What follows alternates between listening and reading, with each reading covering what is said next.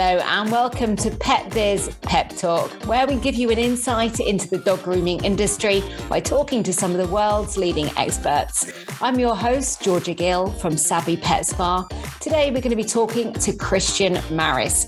He part owns Just Barking in London with his partner, and he has also set up the dog grooming business course, which is going rather well. Christian, thanks so much for joining us today. Tell me, first of all, how you got interested in the industry. Sure. So it all started about 17 years ago. My partner really wanted to set up a dog grooming business, and we also have another company where we manufacture higher end leather dog collars and leads. It's a company called Dogs and Horses, and so we basically set up a business with the retail frontage and then grooming alongside that, with a view to creating a destination location that would serve dog owners both for providing a grooming treatment, but then also kitting them out with the leather dog collars and leads that we make at our workshop in London. How easy was it to get started in the industry? Did you have a lot of help along the way? Well, a lot of it was by kind of word of mouth and getting hints and tips from people. My partner's family has a history of saddlery, so on the manufacturing side of things, we were well placed for that, but we knew very little about grooming and the service that would be required. And we were able, through a training center in West London, to get up to speed on all the requirements for it. But we, effectively made it up as we went along in the beginning stages. What are the sort of basic tools you need to set up in the industry? Well, it's interesting you ask. One of the things that I did in 2015 is I wrote a book called The Dog Grooming Business Course, How to Set Up and Run Your Own Dog Grooming Business, whether that's at home as a mobile groomer or in a salon, like in a bricks and mortar commercial premises. And through this book, I sort of go through chapter and chapter of my lived experience of where we started. And it begins with a reality check. Is this really the right business for you? There needs to be that kind of sanity check about appreciating everything that goes into grooming in terms of the hard physical labor that is required, the dog handling skills, the people management, the customer relationship management, and the rest. And then you need to think about how much this is all going to cost and what your setup is going to look like. So, creating a list of tools and equipment and putting prices and suppliers behind these kinds of things. And then also determining if you've actually got like a market for your business. What's the location for your business? Who is the customer that you're going to serve? And then moving on from that and getting familiar with some business concepts and creating a solid business plan that you can actually action and have some numbers against, to make sure that, you don't invest a whole bunch of time and money and effort and blood, sweat, and tears into something that isn't right for you. So if your business plan stacks up and the numbers are workable and the rest of it, then you've got something to go with in terms of creating a project plan. And then further along in the book, I describe customer attraction and retention strategies and the rest of it. And I think, this industry is really, really growing, especially over the last few years with so many. I think there's like 3 million new dogs just in the UK that have been acquired through the period that we've been living through with COVID. And the demand for grooming is super high. If you've got a dog and you're trying to book into a salon, a good salon with a good reputation, you could wait weeks before, there's an opening available. And more training centers are opening, and more people are getting attracted to the industry with a view to becoming dog groomers and potentially setting up their own businesses. So I think my book is instructive for those purposes. And then I've also just basically taken that content of that book and released this now as an online course, which is available now. And it is completely online, and it's a self-study sort of thing. So you can move at a pace that is right for you. It's interactive because it includes worksheets and little quizzes and templates and resources that you can download so that unlike me, you aren't making it up as you go along. And I've, sanity checked my course and the book that I wrote with friends and colleagues and other instructors in the dog grooming world who have sanity checked it and they've given their approval and their thumbs up behind it. And a lot of the commentary in terms of the feedback has been, wow, it'd be great if I'd had this when I first started my dog grooming business. So there are plenty of elements that go into setting up a dog grooming business. You can't just make it up as you go along. And therefore that's, and I would say this, that's why I'd recommend something like my online dog grooming business course. How difficult is it to get the pricing right? Because a lot of dog groomers are not comfortable with charging customers perhaps what they should be charging. No, absolutely. And there's lack of customer awareness. And this is one of the things that I talk about in my course and the emails that I send out and the rest of it. I grew up at a time when a lot of dog groomers were really hobbyists. My accent is from Canada. I grew up in Western Canada and British Columbia. And I grew up with Cocker Spaniels, and we would, take our dogs. We were regular customers. We would go once a year, to get the dogs all clipped off and shaved and nails trimmed. And while we trimmed the nails at home, we could do that. And, in some respect, it's there was a viewpoint that saw groomers as hobbyists. And so that they're just sort of making money at home kind of on the side and the rest of it, and it's not properly documented or run as a business and the rest of it. But what's happened over the generation is that dog grooming has become so much more professional. It's properly supported by qualifications and training centers and a real protocol about and policies around how treatments need to be provided with all the safe dog handling requirements and the health and safety considerations and, control of substances hazardous to health. So all of these elements go into it. And that appreciation, we're still working on getting pet owners to properly appreciate and respect dog grooming as a proper vocation that, has really come into its own now. And, pet professionals still often have a kind of an inhibition about charging their worth. And, really it comes down to putting this down on pen and paper and figuring out what your outgoings are on a monthly basis and saying, okay, well, if I'm grooming regularly 5 dogs a day as a solo groomer, for example, from my own home-based salon, and these are all my outgoings, and this is what I need to be able to pay myself, work back from that number and figure out what you need to be charging as a minimum.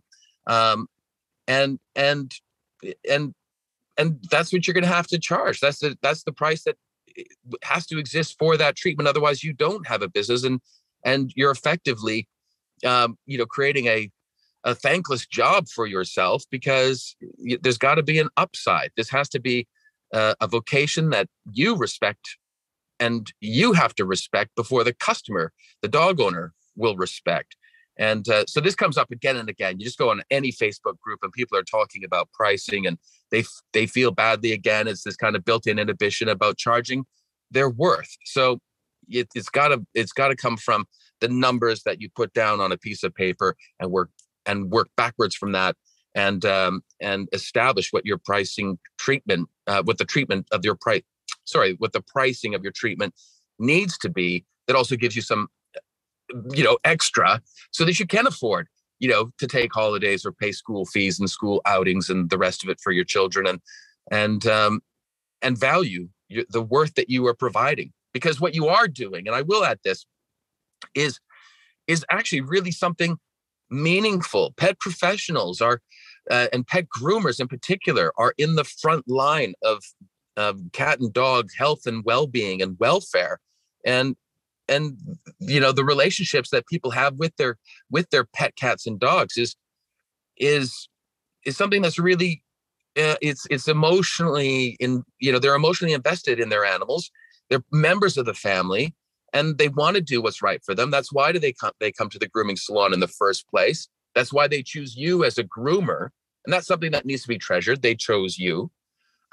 And they are willing to pay for it because they want to do what is right for their cat or dog.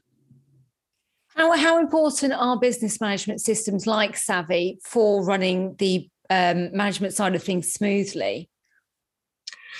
That's, fantastic. And again, this really echoes the point where, that I make earlier about dog grooming being, it's a proper vocation. It is a proper profession.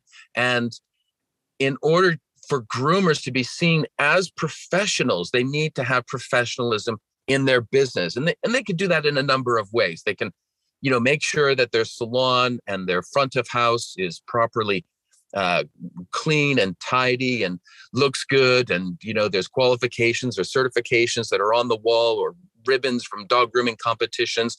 And all of these things will reassure the dog owner that they are in the hands of a professional. And this is a pet professional. This is somebody, again, they're in that front line. They are the expert. And groomers need to see themselves as the expert and respect themselves as the expert. So good manners, wearing a uniform, good customer service, the presentation, all of these things impart professionalism. Now, the technology these days is also so sophisticated that it can enhance that sense of providing a professional service. Something like Savvy, which I love because this is very much a technology that is tailored to the individual customer requirements. It's technology that is tailored to what specifically is required of groomers in order to interact as professionals with their customers. So there's, really good record keeping. There's the ability to send out email reminders or text or SMS reminders. And this is practical because that helps save time and money, especially when you set up all of this is automated. And it helps prevent no-shows. It is a fantastic service that reminds customers, they've made the appointment, they want to go. And if they get the reminder, that's a helpful customer service message to them. It's not marketing, it's a service reminder. And that is good for your business as a dog grooming business, because with the automations in place, it saves time and money, and it helps prevent no-shows, and it properly communicates policies about late arrivals or, if you don't collect your dog on time and the rest of it. So it's good to have that in terms of the practical side of saving time and money. It's also really good on a practical side just to be able to record the notes of the grooming treatment that was provided, or if a dog has behavior issues and needs a different level of attention. You get to keep a record of the cut that was provided last time, whether that's like a 7F all over because the dog was badly matted, or what comb attachment was used. And then you create this whole history of the dog's interactions with your business. And to have that insight and visibility on that, again, provides that, customer reassurance that that you are the expert, that you are the professional, and that you, as the expert, as the pet professional, likewise take seriously the vocation and providing a treatment that is exceptional. The third thing I would add to that is that there's a big soft skills component to this as well. Things like adding the dog's birthday and perhaps sending out an automated happy birthday message. These are the things that, customers love to get this sort of thing because their dog or their cat is so important to them. And it's nice for them to get a message from their groomer that says happy birthday. And then as well, when the customer shows up and you're ready with your system and you can refer easily to your system, and maybe in the history there's some mention of, this customer's daughter traveling in Southeast Asia, or their child graduating from school, that kind of messaging is great. And it's good to bring that up and incorporate it into your interaction with your customer, because it demonstrates that you care. And to have all of this at the touch of a button, at a glance, easy visibility, again, it all just, it's the soft skills side that enhances the professional relationship that you have with your customer. And that, again, falls into the retention strategies, because we have the ability, through our behaviors and through the technology that enables this kind of thing, to shape our business into a business that that we love, and a business that is filled with customers who are a joy to serve. And that is super meaningful, because there's not a lot of vocations and businesses and jobs out there where, every single day you're providing a treatment 5 or 6 or 10 or more times a day, where you are filling a customer with joy because you've done a really, really good thing for their cat or dog in terms of, providing the treatment that makes them feel good, look good, and is good. It's good for them. It's good for their well-being, their welfare. What are your kind of favorite dogs to groom? You mentioned that you grew up with Cocker Spaniels. Are there any breeds that you really love doing or don't like doing quite so much? Well, sure. I mean, so just to be fair, I'm not actually a groomer, but my partner certainly is. And, I think every groomer will say that they love scissoring a poodle. And that's why I think ownership of poodles, among groomers is so high, because, there's a real creative element to grooming. And, a poodle is a wonderful breed to groom for those purposes. And it really, keeps you current with the skills that you need. My own dog, I have several, but they include 2 French bulldogs who don't require any scissoring skills, and a couple of miniature Dachshunds. One of them is a wire hair, and my partner, loves hand stripping. And then we have an Australian Shepherd, and he's got a big coat that needs brushing and blowing out, and from time to time. And then where we're based in West London, I think it's true for every groomer out there, but the Cockapoo or the poodle mixes is probably overrepresented at the salon, and they're funny characters, and you can, what I like to see is some of the Asian fusion elements that you can do, especially with the poodle mixes, and how as it has a trend, this is really established over the last few years.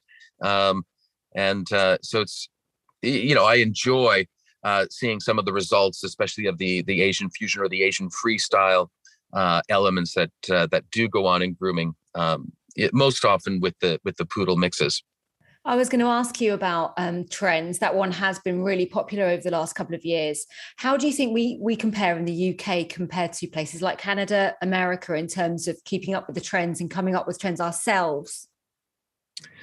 Yeah, that's interesting. I mean, Asian fusion, it's implied obviously by the name. That's a trend that came out of, the Hong Kong and Singapore and Japan. And, it's catching on here in the UK. I think across the United States, there's a lot of development, especially on the holistic side of grooming, and, using a lot of ingredients that are mostly natural, as compared to, shampoos that are infused with loads of chemicals, which tends to be kind of like an old school style of grooming. And one of the things that we have in our salon is we offer a microbubbles treatment, which is 100% natural, because it all takes place with water, and it's fantastic for ridding the coat of and the skin of bacteria. Likewise, the ultrasound teeth treatment, the dental hygiene treatment. This is a fantastic innovation that is super for a dog's oral health and hygiene. It creates all these microbubbles in the mouth that help to get rid of the bacteria, even under the gum line and across the mouth and on the teeth and the rest of it. And so from my own observations, I think the UK is actually really progressive, and you will find higher spec salons, across Canada, the United States, especially in the larger sort of built up metropolitan areas, where you can get, super lavish, high end luxury treatment. So I think it kind of, the UK is aware of these things, and surely we've got lots of groomers who, travel out to Asia and pick up, some of the stuff that's going on out there. But there's a lot of interaction between American or North American groomers and UK groomers, and these things do get picked up. And given the speed of communication and the access to technology these days,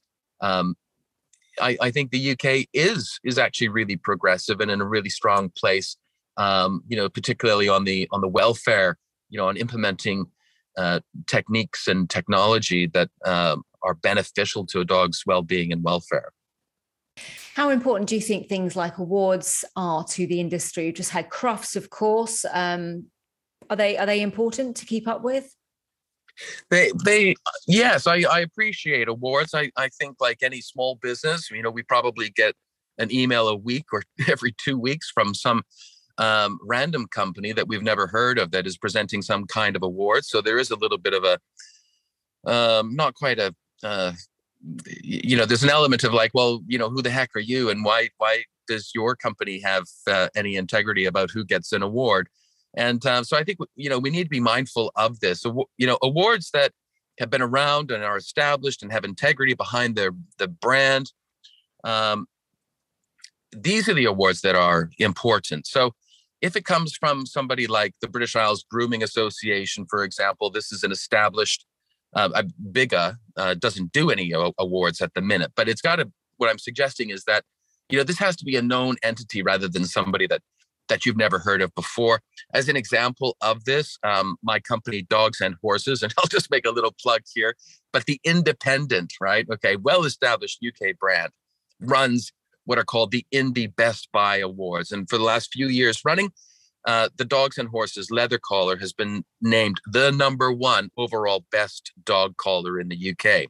Now, that is meaningful to me because that's from the Independent, and it's journalists who put these reviews together without any specific bias, because they have to report what is, the truth as they see it, as compared to, these associations that invite you to, tell you that you've been nominated and that you're up for an award, and then try to sell you a table at a banquet at £50 a head, for the benefit. And, so I think we need to be careful, and I think we need to go with trusted brands and providers when it comes to awards. In the main, I think they're fantastic. I think, it galvanizes people to do their best and to sort of distinguish them and their business as a unique selling proposition. This is the award that we won. And then when you win that award or you get that nomination, you can put that certificate or that ribbon or that trophy on your wall. Again, it's something that provides customer reassurance. But I say that again, just with that caveat about, let's be careful about who is providing and presenting the award. You mentioned there the British Isles Grooming Association, your chairman. How did that come about? That's pretty impressive. Yeah, the British Isles Grooming Association was created in the conversations began in about 2015, and it's essentially a trade association for pet grooming businesses, and it's completely, primarily volunteer run, and so and it's run by groomers for groomers. Now around 2015 or so, and this has been going on probably for some time, even longer, but there's been talk of regulation coming to the industry, and now, the people who will put those regulations together are DEFRA, so the Department for the Environment and Food and Rural Affairs. And DEFRA relies on the advice and guidance that is given to them by the Canine and Feline Sector Group, the CFSG. Now, the CFSG will pull together, as they did in October 2018, what's called an animal activity license. And this has been rolled out, for example, for daycares and so like a doggy daycare, as well as other related activities. And the writing, I expect it, the writing is on the wall. At some point, regulation will come to this industry. Yet groomers themselves, okay, are underrepresented within the CFSG. There's actually no groomer that is speaking on behalf of groomers when it comes to the creation of an animal activity license for groomers. And so this was the view that was taken back in 2016. Look, we've got to get ourselves, we have to create this association that is for groomers, by groomers, so that, because our livelihoods, our business depend on having a voice at government level before we have others tell us how our businesses need to be shaped. Because if we do that without involving groomers in the process, and I'm not to suggest that groomers wouldn't be consulted, of course they would be, but it would be helpful that at the CFSG level, there was some direct input from actual groomers and dog grooming business owners or pet grooming business owners about the legislation that would be coming. Because what happens when the legislation gets created and then gets rolled out across the councils, you will have somebody in the council, with their clipboard who won't know a thing about grooming, and they're just sort of working from the documentation. And they'll be ticking the boxes about whether or not you're observing this legislation. Well, before that happens, it'd be really, really helpful that groomers actually have a say in what that legislation looks like. So BIGA was created for those purposes. And I'm glad to say, we're 6 years old now, and the association has, we've recently taken on a new director of operations, and she's going to be reaching out more and more to get some more direct involvement. We've already had an experts panel that was involved in creating a first draft of, the proposed animal activity licensing for groomers. And these were all groomers who were able to sort of get involved and be part of that particular process. And that's an important thing to have, because again, it sort of goes back to my, to the starting point of our conversation, which is we've got to be professional. We have to see ourselves as professionals, and we have to stand up for our professionalism and make sure that we're not fobbed off by somebody who thinks they know best for groomers. No, actually, groomers get to have a say. And I'm glad that's what BIGA stands for. That's why BIGA was created. And that's why BIGA continues to exist. And, and our membership will continue to grow and develop as people sort of appreciate as well that, it is through BIGA that groomers and dog and pet grooming business owners have an actual say in this process and other things like it. And sometimes, it can be a slightly thankless role.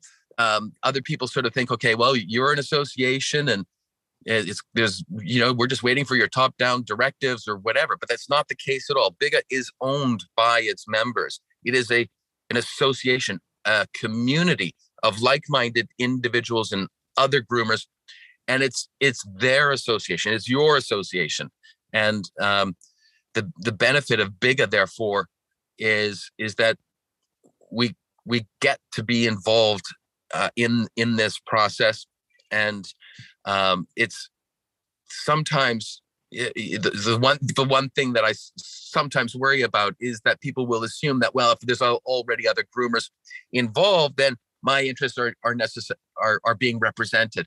Well, I kind of think that's not enough. I think, the more unified we can be, the more on message we can be, the more we can all sing from the same hymn sheet in stronger numbers, then the louder our voice and the more tangible the difference we will make to making this industry more professional. And the more professional we make this industry, the more customers will start to treat us as professionals. You go on any Facebook group and you'll see complaints from groomers that they're not being treated with respect by owners. And that's because, again, it goes to this idea that dog owners or pet owners don't necessarily see groomers as professionals. Maybe they still have in mind, oh, you're the hobbyist, or what kind of expertise does it take to wash and bathe and brush and style a dog? Well, actually, it takes a heck of a lot, and anybody who's been through training and earned their qualification can attest to that. And it's all part of communicating this to dog owners, bit by bit, groomer by groomer, dog owner to dog owner, so that respect is there, and so that there is a professional courtesy from pet groomer to pet owner, but also back from pet owner to pet groomer. You lead me nicely on to your future. What have you got in store for your career over the next 5 years or so? Any more books in the pipeline? You're going to continue doing your course stuff? Yeah, so the course is launched, and it's a very, it's an entry level course. It's great for new people in the industry who want to go down this path of potentially setting up their own business, or anybody who's still relatively new and not sure. They may need a refresher or a sanity check. The thing about training and getting qualification is that the component about the business side of things is treated fairly lightly, which makes sense, of course, because in the main, you're going through training, you're getting the practical training, you are getting the written, the theoretical, the academic side in the training, and then the business side tends generally to be glossed over or left for later. And so so my course helps to kind of address that particular gap. But there's plenty more where that came from. If you sign up for the course, there's an ongoing email series where I continue to share tips and tricks and insights. There's also various downloadable templates and resources that I do share with people who sign up to the course or follow the email series.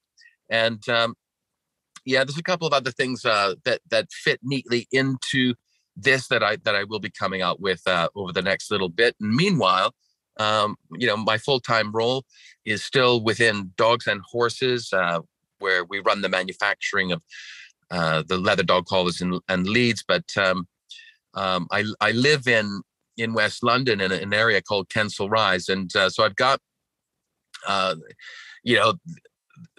where I live is right nearby to the workshop where I work, and then the grooming salon is also right nearby in this kind of neat little triangle. I can easily walk from A to B to C, within a 10 or 15 minute walk each time. Although I drive far more than I should be walking more. But it's nice to have that, and it's nice to keep the salon going because it keeps us connected to our customers. And so I'm in there every day, just for a few minutes at a time, because the salon, we've got a really good, nice, strong team in place that are doing terrific work.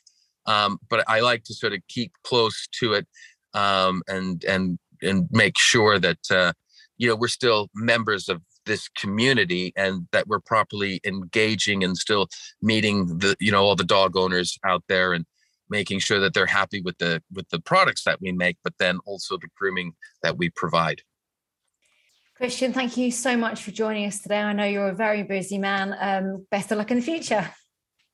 Georgia, it's been a pleasure and a privilege. Thank you for this time, and keep up the good work at Savvy as well. I, in a past life, was an IT consultant, and I appreciate everything that goes into creating a tailor-made software and system that enhances our ability to run business as professionals. And Savvy really ticks the boxes in those respects. So well done to the Savvy team.